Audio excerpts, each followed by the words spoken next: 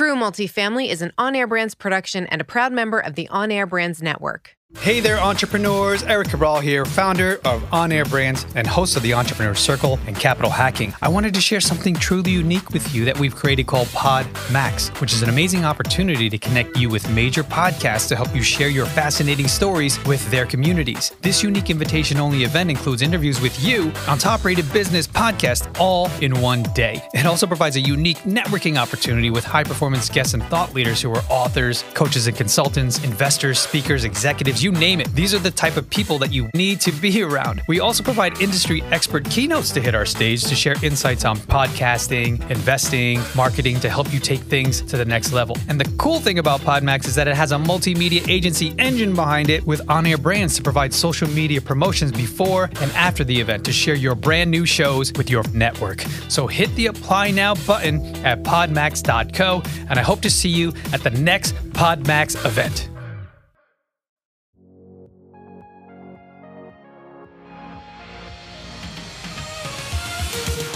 This is True Multifamily, the show where we dive in on what really happens after closing a multifamily property. We're going to expose the role of asset manager. That's a person who has a responsibility of seeing the vision, executing the plan, and managing people, budgets, and timelines, all to deliver returns for our investors. These are the real struggles, the real victories, and the real stories of asset management. Welcome back to another episode of True Multifamily. I'm your host, Justin Fraser. Today, I have a very special guest. I am here with Anthony. Oh man, Anthony Scandar. Help me out, Anthony. Scandariato. There we go. Anthony Scandariato. All right. Sorry about that, buddy. Really appreciate you coming on the show. Anthony is from Red Knight Properties, and Anthony and I met a few years ago, actually, at a presentation that I gave in northern New Jersey. And now Anthony has many apartment units under his belt and properties. And so we wanted to talk all about that. So Anthony, welcome to the show, man. Yeah, Justin, thanks for having me. Appreciate it. Of course. So tell our audience a bit about you and your portfolio and what you have going on today. Sure. So, it started out pretty similar to how Justin started in terms of a syndicated deal, in terms of unit count. But, I worked for an institutional firm. We were a real estate sponsor who focused on Class A office, multi-tenant up and down the East Coast.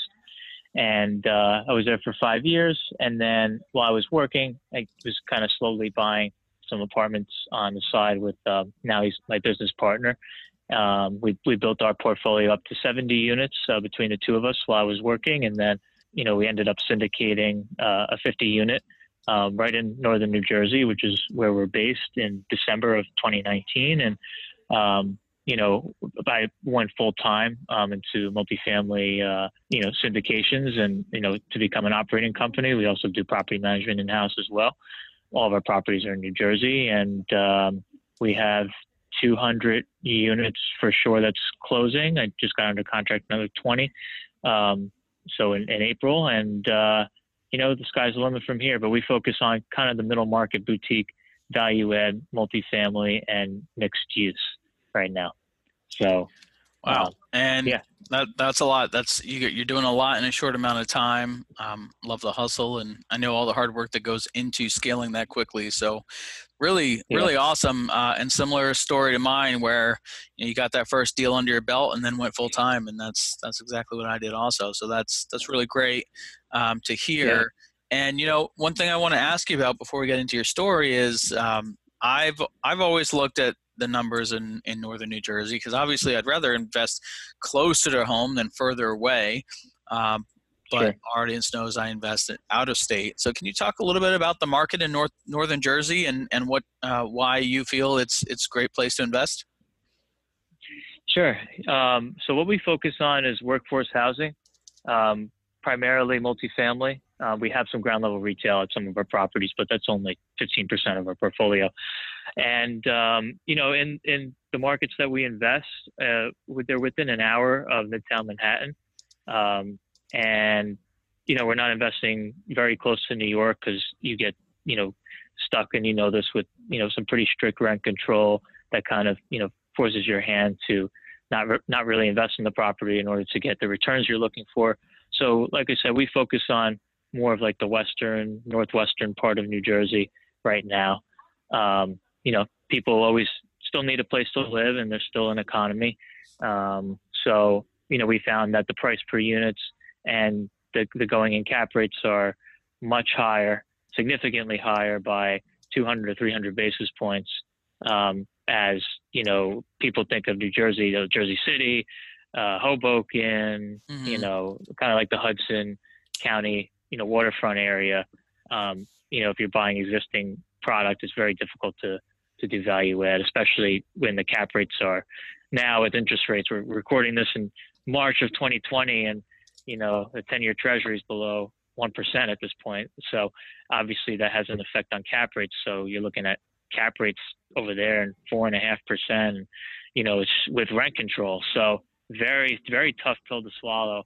Our average cap rate is usually anywhere from 6+ going in. So we, obviously, as we put together deals, we like to buy with existing cash flow and upside.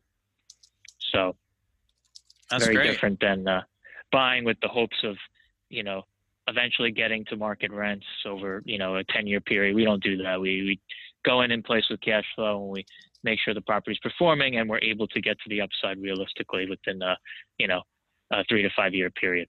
Got it. Well, that's great. I think that makes a lot of sense. And so what was your reasoning behind self-managing your properties? Yeah, so as I said before, all of our units are within a half an hour of where my business partner and I live. So it just makes sense. And especially as you do your first few deals, for me, it was very important to oversee property management and take over, as well as construction management and project management. I know it sounds like a lot of work that you could potentially outsource, but as going full time, this is all personally that I'm focused on, and making sure that we execute for our investors. And we have actually a couple case studies already on some really significant refis. We did a refi in December. We returned investors 140% of their money in a year period. Excellent. And we all still own the building, and we're just cash flowing. It's just gravy. And the deal that we actually ended up syndicating in December that I mentioned, we've already turned over the rent roll. You turn over about 30% of the rent roll in 2 months, and we're probably going to do a cash out refi at least a year prior to what we anticipated. So I don't know if that would be possible, to be honest, if I outsourced the management, just because we were pretty creative when we have under market rent roll, and we have some problem tenants, and we have basically our legal team that kind of oversees all the issues whether it comes to non-payment or any other issues that warrant evictions. We've been constantly dealing with this, and but it's a good thing, especially if they're under market and you can replace it with more high quality tenants. So to be able to oversee all of that and just to make sure you can execute, because it's going to lead to future deals. As long as you're executing and you're producing good returns, that's all anybody could ask for. Absolutely. No, I love that. You have control over every single piece. You're not relying on a third-party manager. I think it makes a lot of sense, especially since your properties are all fairly close to where you are living and working. So that makes a lot of sense. So the reason our audience is here is they're here to learn about multifamily property, of course, managing the assets. And so you have a story for me about fighting an appraiser. Is that correct? Can you set the stage and sort of lay out the property and the story and tell us what happened? Yeah, and I've fought with appraisers before, and I'm pretty fair and reasonable. But this actually was the deal that we syndicated in December. And generally, for your listeners, we took out a bridge loan. So when the rents were the rents on the building we bought are 25-30% below market. We were able to take a bridge loan, which enabled us to borrow money if we needed for construction costs. Yep. And there's a good amount of construction that's been going on and whatnot. And the way that they do the appraisal is they look at it as, okay, once you're done with the improvements, what is the building's worth? What is the building going to be worth theoretically? What's your new net operating income? And let's apply a cap rate to it. And, let's take 75% of that. And it was completely way off base from where all the comparables were. And we were actually short to the closing table. This is 2 weeks before by like $300,000. And, in commercial real estate, to be honest, that's frankly not a lot of money that you have to put together and raise. But for, a newer syndicator, and they're looking to raise anywhere from $1 million to $1.5 million, or even anywhere from $1 million to $2 million. That's significant, especially if you're raising from friends and family. And my average investment on that was $50,000. So I'd have to talk to theoretically, 6 more people to get them in, and you'd have to close 6 more people, which means, in my experience, you'd have to talk to 40 more people, probably, right? That's not something you can just whip out a check and have $300K in most cases for a first-time syndicator. Correct. And there's ways for your listeners, if you are short and if this ever happens, to find another general partner to kind of close that gap. Although you'll probably have to give up something. It could be worth it. It's better than not doing the deal at all, especially if you have deposits that are non-refundable that you put down. It's not worth losing that, especially if it's significant. So in this case, I was actually able to fight the appraiser, and he was able to use the real market comps from, I don't know if you ran into this problem, but if you're appraising a 50-unit building, it's not the same as appraising a 10-unit building that's 20 miles away. And that's what this appraiser was doing. And it was truly unbelievable, and was able to fight it. It actually took me about a week and a half to fight it. So I was, out there, I actually got a few more commitments just to close the gap. We would have figured it out one way or the other, but it was very stressful. But if you could support, the appraisal with new comps that are realistic, and you could do it. But I've never had an appraisal come in so far below. Where they should have. I want to break this down a little bit. So you are, would you say, 2 weeks from closing, and you find out that the appraisal comes in, and the bank just simply isn't going to lend you because they're looking at the after repair value and saying the numbers just aren't there. So we'll only lend you this lower amount, which means you've got to bring another $300,000 to the table, right? So correct. So now you're really in crunch time. I mean, for those of you who have done it, for those who haven't done it, from inking that contract to the closing table, no matter how much time you build in, it's a whirlwind, especially on your first one. And so there's so many moving pieces, and your brain is all over the place. And I know for me, I barely slept my whole first time because you're thinking about everything, and there's so much to do and so much to check. So how did you manage the timeline of this, where you've got to now add on this appraisal fight? Break us down from the time that you found out, what was your next step? The next step was calling my mortgage broker and fighting with them. The next step was calling the actual lender and fighting with them. The next step was calling the actual appraisal, the corporate office, and fighting with them. It was ongoing for I would say 3 days. And it was funny. My mortgage broker, he didn't invest on the first deal. And after I fought the appraisal and won, he's like, I've never seen anybody fight like you, like this. And he's like, I'm in on your next deal. There you go. And it's funny. I'm closing another one in April. He's participating in. That's great. Awesome. And he's also doing the loan for as well. But it was a little stressful. Thank God we figured it out pretty quickly. So how do we fight an appraisal? So if I have a bad appraisal on my next deal, what do I do? it has to be reasonable. So you can't just fight it to fight it. If Right. it's wrong, it's wrong. Right. In my example, comparing a 10 unit to a 50 unit 20 miles away makes no sense. And Right. you have to provide comparables. So you provide the comps to the appraiser. You justify why these are relevant comps.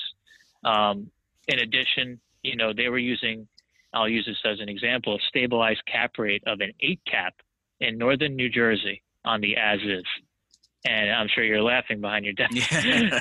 It was really insane. And they had, for those of you who are trying to invest in northern New Jersey, that's a very high cap rate. Typically on a stabilized basis, it's anywhere from like 5 to 6. So, and potentially lower if you're very close to New York.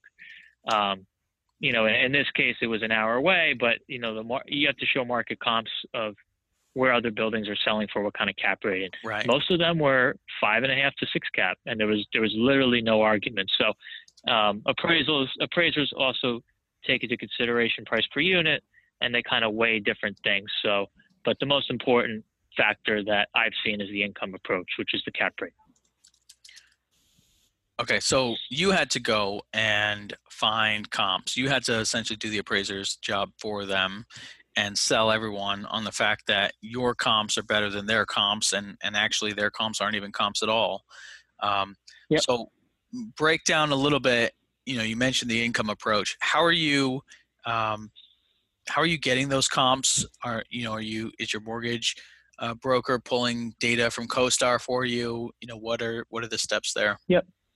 Yeah, you can use your mortgage broker to pull some comps from resources like CoStar or Reis is another one, or even just looking at apartments.com, Zillow, looking where market rents, Rentometer is another website. But generally, when you're looking at sales comps, you do have to use a software like CoStar, which is, expensive software as you know. So, what we did was we got all the comps, and I already knew what the comps were because you should know if you're putting the deal together and you're Right. projecting an exit as a sponsor. So I knew what all the comps were, and they didn't use any of my comps. Now, sometimes what happens is, the and this is not good business, but the appraiser will kind of work with the bank to get the proceeds down because, the bank will come and issue you a term sheet, and you're like, wow, these are really nice terms, great proceeds. I only have to come to the table with 15% or whatever the case is. And then, they work with the appraised. Oh, the appraisal came back short. So, we can't issue this loan for what you were looking for, but we can do this. Right. And then at that point, you've already, you went non-refundable on your deposit and you have 2 weeks to close in this example. And you're like, wow, what is going on? And to kind of scratch your head. But, we were able to solve it. We were still a little bit short of proceeds. I think it was only 30,000 or so, which you got to be prepared. So for your listeners, if you're syndicating, I would overraise. For any of our deals now, we overraise, which we did overraise for this one. And the rule of thumb is like 10%, overraise by 10% or so. I think we overraised by 5 on this one, which was not, it wasn't bad. So we were still good. And actually my partner and I ended up splitting the difference at the end. Because as the sponsor, we co-invest as well with our partners. So, you just have to be prepared as a sponsor. You have to be able to understand what the challenges are, especially when you're dealing with, bridge lenders and banks, what they potentially could be. Absolutely. So many great lessons learned in there. For me, what sticks out is being prepared and knowing your numbers. I mean, you knew as soon as you saw that appraisal that it was incorrect. Not, oh man, it didn't come back where I hoped. It's no, this is actually wrong, and I already know the comps, and so you were prepared and ready to go. So for you to fight that appraisal and win, you had to have already been prepared enough to know what you were getting yourself into. And it sounds like common sense, but a lot of times it's probably easy to get caught up in, the broker hype. You read an OM and you see some of the deals that they put in there and maybe you haven't quite done all your homework. So kudos to you Right. for being prepared on that. And let's close out the story. So what happened? You fought them. What did they come back to the original number, or how did it end up? It's very close. Yeah, good. Very, very close. Yeah, they still shorted a little bit, but we were happy with it, and we fought. And to be honest, it's the bank's loss and the appraisal company's loss, because now it's actually funny. The appraisal company did a refinance for us. It was the same appraisal company through a different lender, and they did a great valuation for us after I told the story of what happened, a reasonable and great valuation. But, it's kind of the lender's loss, because frankly, I'm never going to do business with them again. Right. Just because of the situation, and that's their loss. That's the way I look at it. There's so much capital out there, as you know this, especially in this low interest rate environment. Yep. And so much money to be placed. The only reason, I would say to your listeners, don't try to close at the end of the year. Try to close everything November or so, because there's a lot of people on holidays, and a lot of people don't, are doing other things. And this was right in the middle of Christmas too. Yeah, no, every year I say I'm not going to close on something, or I'm not going to refinance around Christmas. And every year it happens to be that we're doing some big giant refinance in Christmas time, and people are on holiday, or you want to take a day off. And it's just, you're never moving as fast as you want to go, and you end up losing some of that holiday time. So I agree. Don't try not to close on anything in, December or first week in January, because it's just too tight. Right. Yeah, I completely agree. Yeah. Well, hey man, I definitely appreciate you coming on the show and sharing your story with us. Where can people find out more about what you have going on? Sure. You could go to our website, redknightproperties.com. We have both my email there at the bottom of our website, and we have a contact form if you want to reach out, say hello. We also have a LinkedIn page, a Facebook page, and my number is also on the website at the bottom. So many ways to reach us. Excellent. That's redknightproperties.com, and you guys can check that out. If you guys have any other questions, you can reach out through our Facebook page, leave a comment on any of our episodes here, and we will make sure that we get back to you. And please leave us a rating and review. We always appreciate that. And if you have any feedback for us, or if you want to be a guest, please check out our website at truemultifamily.show, and we'll have Anthony's full bio and all of his social links up there on our website. Thanks guys for joining us. See you next time. Thanks for listening to another episode. Check out our website at truemultifamily.show. And if you have an amazing story to tell, share it on our Facebook community, and you might just be the next guest on the show. We're also on all other social networks. Just search True Multifamily. I'm really, really proud to have the show produced by our company, On Air Brands. Check us out at onairbrands.com. We also have an incredible, unique podcasting event that we would love for you to be a part of. Check that out at podmax.co.